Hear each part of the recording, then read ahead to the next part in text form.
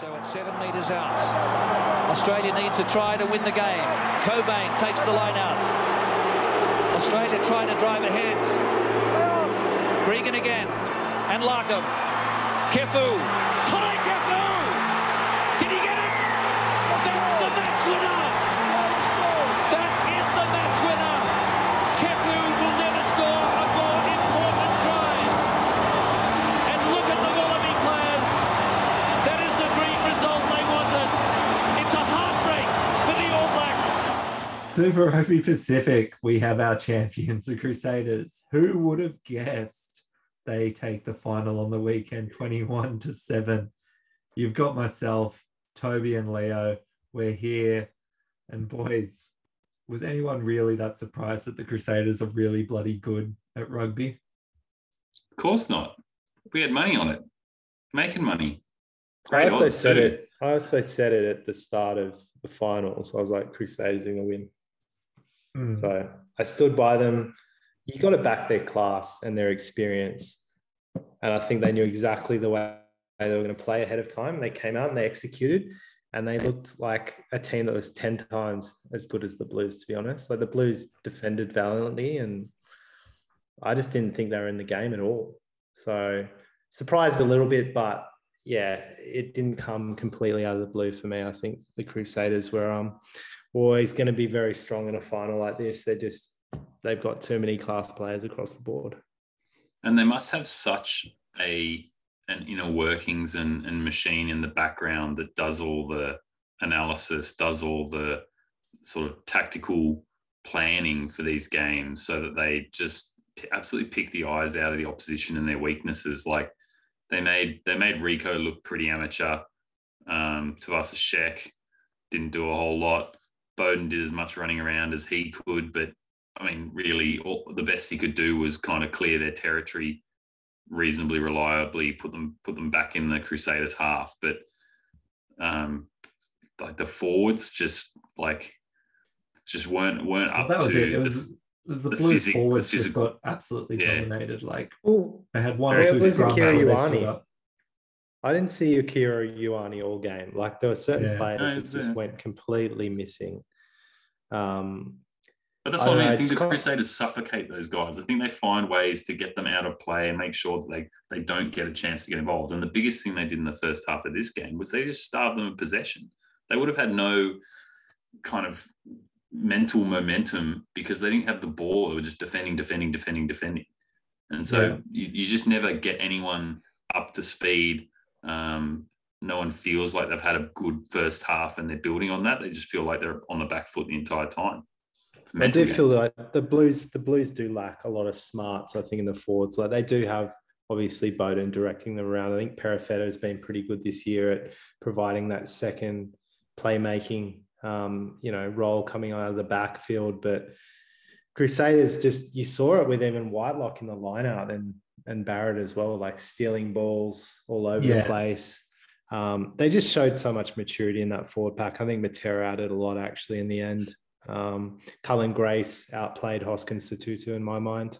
There were a lot of guys one-on-one that really matched up well against the Blues. And even though you'd think, the Blues are a team of athletes, I think they probably got a bit to learn in terms of rugby smarts and rugby IQ.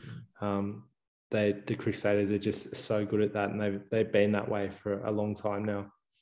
Well, it took over 20 minutes for the Blues to actually get into the Crusaders' half. They got a couple of PV back penalties, got down to like the 10 metres out, and then just started losing line-outs left, right, et cetera. I think they lost 10 of their own throw, only kept 9 of them. So Crusaders had their number absolutely all the way through this. As you say, it just started pinning them down in their own territory the whole way, forcing Finlay Christie to kick. Obviously not a known great box kicker of the ball, and he just wasn't getting any distance on them, was just kicking it to Will Jordan, as we've said in past weeks, potentially the best player in the world. And just so, go for it again, mate. And is this the best, back three in New Zealand? I think this could be the All Blacks back three potentially. The best back three in the world. Possibly. I mean, the way they're playing at the moment, the form they're showing, Sevu Reece has really made a strong case to be included as a starting winger for the All Blacks after falling out of favour a little bit with selectors. Will Jordan, I think, is the future, obviously, and Geordie might have his work cut out securing that fullback spot. And Lester Fanuku, look, it's another guy that's got immense power and speed, and I think they really complement each other well. So it'd be interesting to see what the All Blacks actually do against Ireland with that. Well, that's the next challenge, obviously, coming forward, and I do agree. Like the Blues just didn't have enough. Maybe it's not just enough sort of kicking in their back line with only Perifetta and Barrett when you've got going up against Mo'unga and Havili and Good Hughes not afraid to put in kicks, and Jordan as well. It makes it very hard, but I've never known the All Blacks to ever play two specialist wingers. They always seem to put one fullback on one wing. Well, what was telling as well, like Tuivasa-Sheck getting taken off early, that's a huge call. You bring in, what's his name again? Heem off the bench and trying to get some punch through the line. But usually the Blues don't have any issues with that, like in terms of making ground in the carry, after the tackle, after contact. Lamb, Talia, Rieko Ioane, none of them are effective. Yeah, and that is underscored by how powerful the centers of the Crusaders were. Like, I think one probably led to the other. Havili had a fantastic game. Commentators couldn't say enough good things about him, and they weren't hyping it up. Like, he was a standout in this game. And Goodhue, who's been just playing his role, and obviously he's coming off in the last couple of seasons some severe injuries, has been really building and played top form in this final. And those two just shut down what is, I guess, the attacking engine room off Beauden Barrett's shoulder in the two centers for the Blues, been tearing holes in teams and distributing out to Lamb and Faiani and stuff. Let's say Talia, And so like the difference in those center pairings and the performance they put in, I think that really built the platform. The Crusaders were comfortable kicking in play. They kicked in play almost twice as much as the Blues, happy to pin them down in the back, turn over those 10 lineouts. They only lost like 2 rucks the entire game out of 100 and something. Like just so dominant, just a suffocating force. And the Blues, being that they're only recently competitive in these competitions in the last couple of years, they've really found a good unit. They've got people like Barrett to really bolster the maturity in their back line, but they haven't got 10 years of systems and some of these guys who have played together for a decade, like they just don't have that yet, and you can't bottle that only comes with some of these losses. They'll talk about the loss they had to have to maybe be the winners next year. So still a really entertaining game, but just a textbook example of Crusaders at work as they have dominated these competitions for decades. Yeah, I think the Blues overall probably did miss having like Patrick Tuipulotu in there in the second row, really to steal the forward pack and a bit more of a line-out specialist. Like Tom Robinson isn't really a second rower sort of as good as he can be in the line-out in terms of bringing them forward. More open field player. Yeah, and ends up Crusaders win at 21-7 and Razor Robinson dances again. And Mo'unga comfortably outplayed Beauden, if we didn't already say that. Like the light and day, I guess, surrounded by a good team and a good combination. Well, that's it. Just looked so relaxed, had every answer. And Beauden was, doing a really good job, probably stopped it being 28-35-7. But it's just the visuals very much looked like Mo'unga had his hands on that 10 jersey for the All Blacks. Well, that brings me to my next question. What do you think, like you're talking about, this was the battle of the 10s pretty much for the All Blacks. It was also the battles of the centres, because it's the 4 centres that are going to be around there along with Quinn Tupaia as well. What do you think the All Blacks 10, 12, 13 combination is going to be come the 2nd of July versus Ireland, Eden Park? Look, I honestly think Richie's got 2 hands on that jersey now. I think David Havili potentially has the chance to start. I think he's such a smart player. And when he's in form, he's really excellent at that inside centre position, and obviously has the combination with Richie, which really helps. At 13, it's a little bit difficult to decide at the moment. I mean, ALB is usually my choice there for 13. But, you know, if you're looking at outside that, Quintapaya maybe. Rico, I wouldn't be playing. I still am not sold on him as a 13 at international level. I like him on the wing, but I think his form lately doesn't really, you know, warrant selection in that 15. Jack Goodhue, who knows? I mean, they've favoured him at 12 in the past. He seems like a bit of a jack of all trades in the centre's position, and they trust him. So if he's healthy and he's obviously in form now, I could see him being selected at 13 potentially as well. I wouldn't forget, like, Ioane has been, like, the final wasn't his best game. He was pretty uninspiring, I guess, compared to his opposition, but he's making sort of 60 odd meters off half a dozen carries a game in the games leading up to this final. It's been a pretty staunch attacking base for the Blues, and you put him in the right system.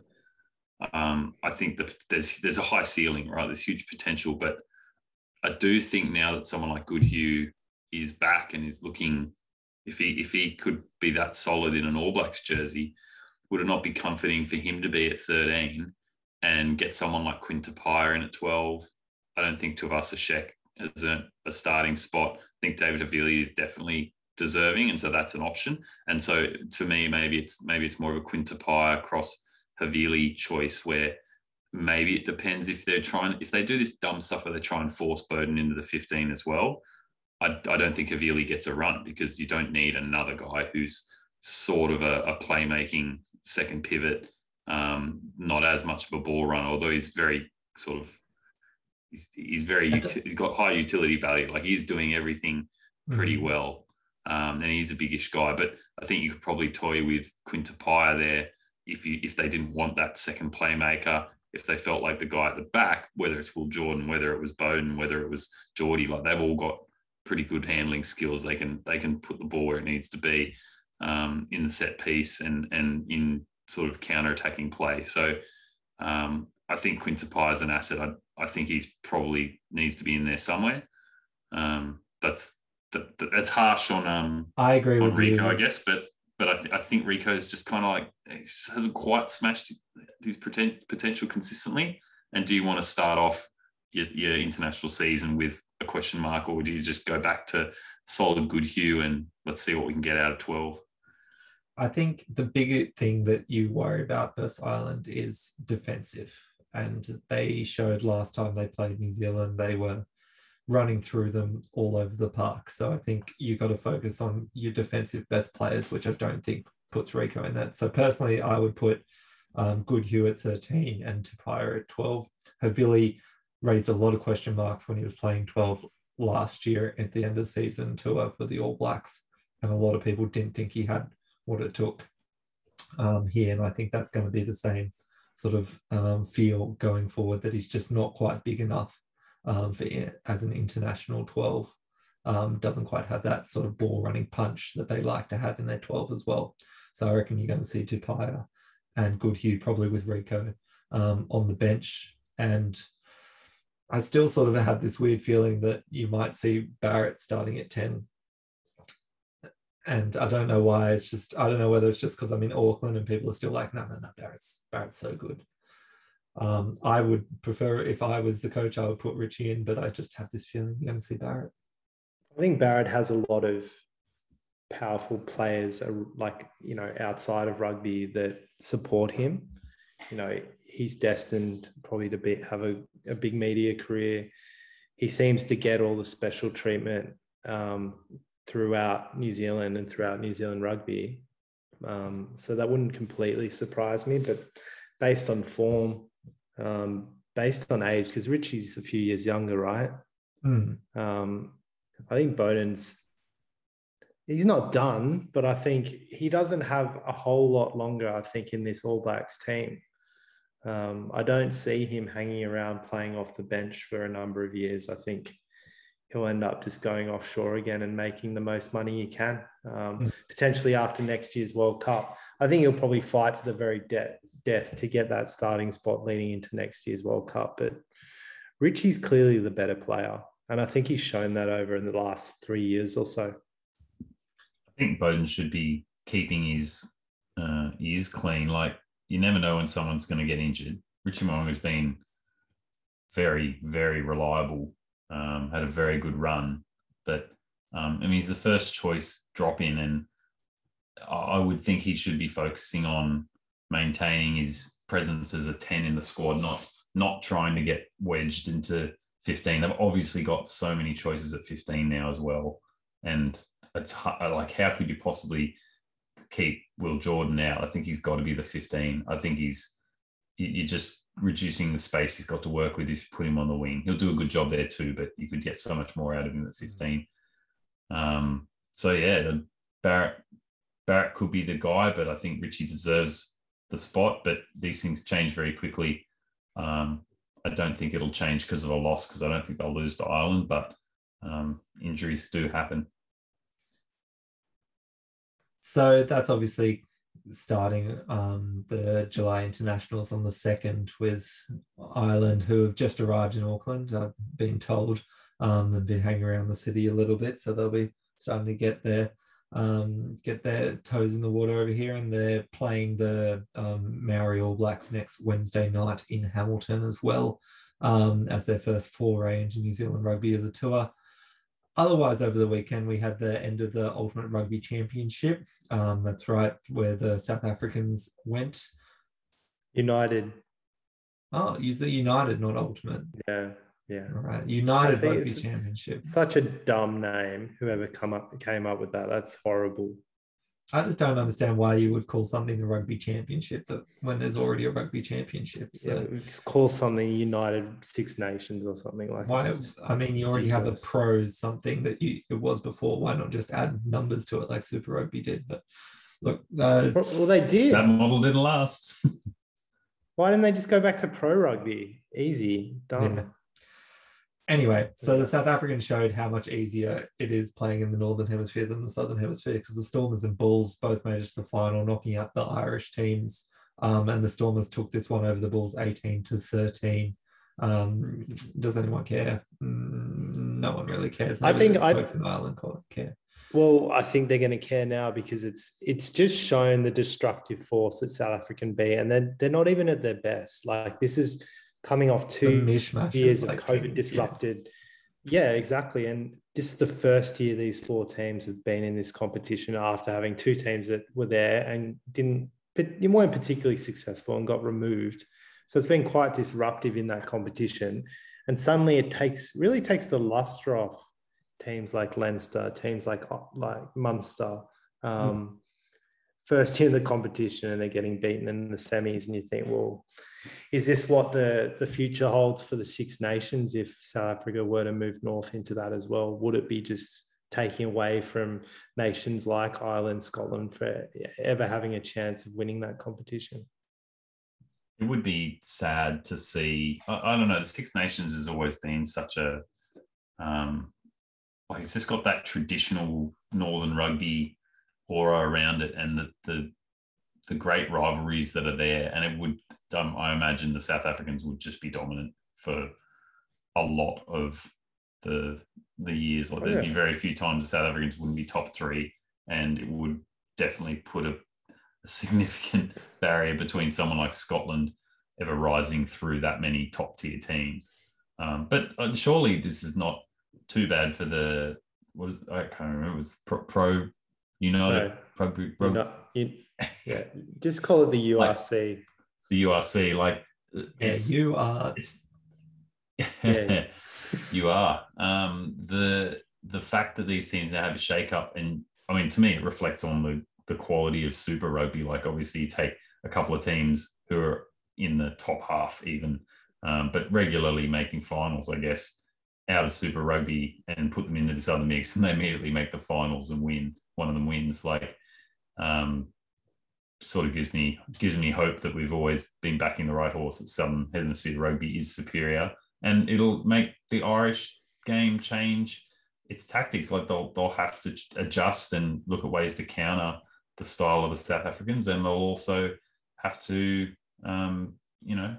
evolve, and that might even flow on into the Irish team, and that might flow on into Six Nations rugby, and like it's just more opportunities to get that mixture of styles of play versus like one-off games against national teams where, depending on how the international season's going, you get some funny selections and they're trying to blood some new players. You don't really face up top selected sides, like top players. Sometimes there's injuries. Like it just feels like that will change the face of that competition, but it'll help diversify the styles and make them think.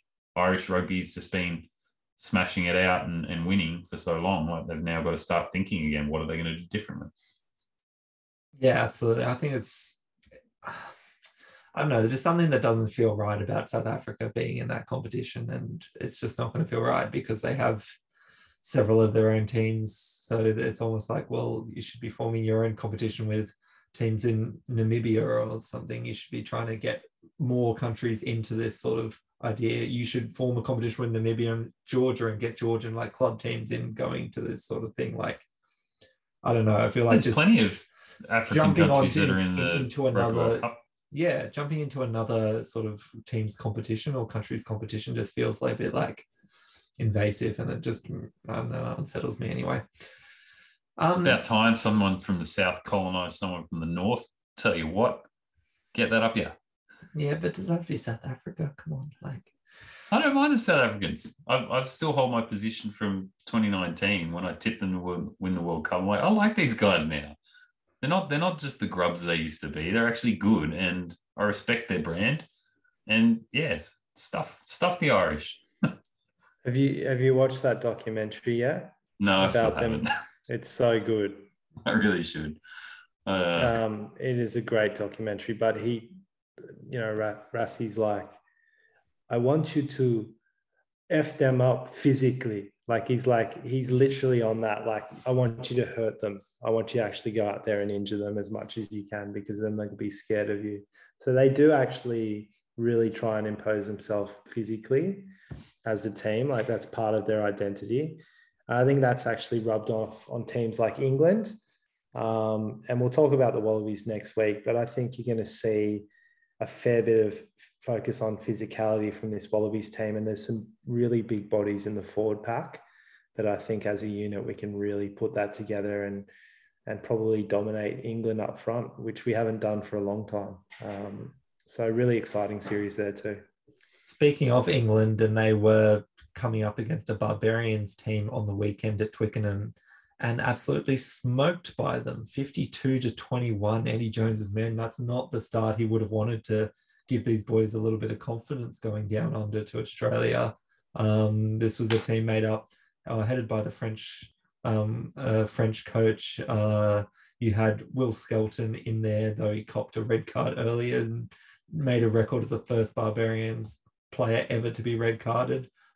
He was in the row with George Cruz, another Englishman, and then other than that, we had a lot of Georgian and French players in this one, but they absolutely run rampant over this English team, and in what was a bit of a embarrassing sort of time, I think, for Eddie Jones's men. Yeah, that's a smashing.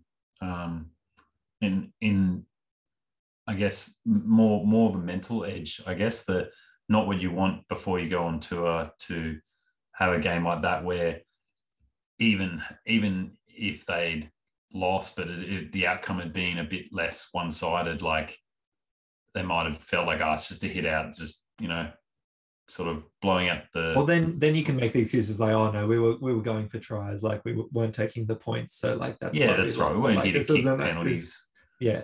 We were testing our set piece. We were trying a few combinations. We were trying a few new things. This is just an opportunity, it's a friendly, whatever. But no, this is like, it got to the point where it was getting embarrassing and they couldn't do anything about it. And that's gonna shake them up. And I look forward to, I guess we probably won't hear much of it, but I'm sure there'll be some banter out on the field from the Wallabies come the confrontation that, these guys can't even make it against a bunch of Barbarians all pulled together, never play together, and it'd be just a nice mental edge for us to press on them, I guess. Anyway, boys, let's just leave it there for this week. We'll obviously be back previewing the July test window opening next week, which will be a very exciting time. Obviously, England, Ireland heading down under. You've got Wales heading over to South Africa, the French heading to Japan, just to name a few there. Absolutely exciting times ahead. And something we haven't called out for before, send us a message or leave us a review if there's something you want us to cover during this international season. Obviously, there's a lot of games to come. I think Wallabies are playing 14 tests throughout the rest of this year. We'd really love to get some feedback from listeners, particularly through your podcast site reviews. Let us know what you think, how things are going, and what you want to hear about with these teams. Is there a particular team who you want to hear more of and we don't usually cover? Give us the feedback and we'll do our best. Yeah, that's right, Leo. And I think we were having conversations about whether this podcast will continue in its current form or not. So if you like what you hear, let us know. If you want to keep hearing the boys speaking their minds, spewing absolute filth after each week of Australian lose. Yeah. Rugby truth. Telling RA how to run Australian rugby. You can contact us on Instagram at Running Rugby Podcast or on Twitter at Running Rugby Pod, or wherever you listen to your podcast, like, subscribe, and leave that review Leo's asking you for.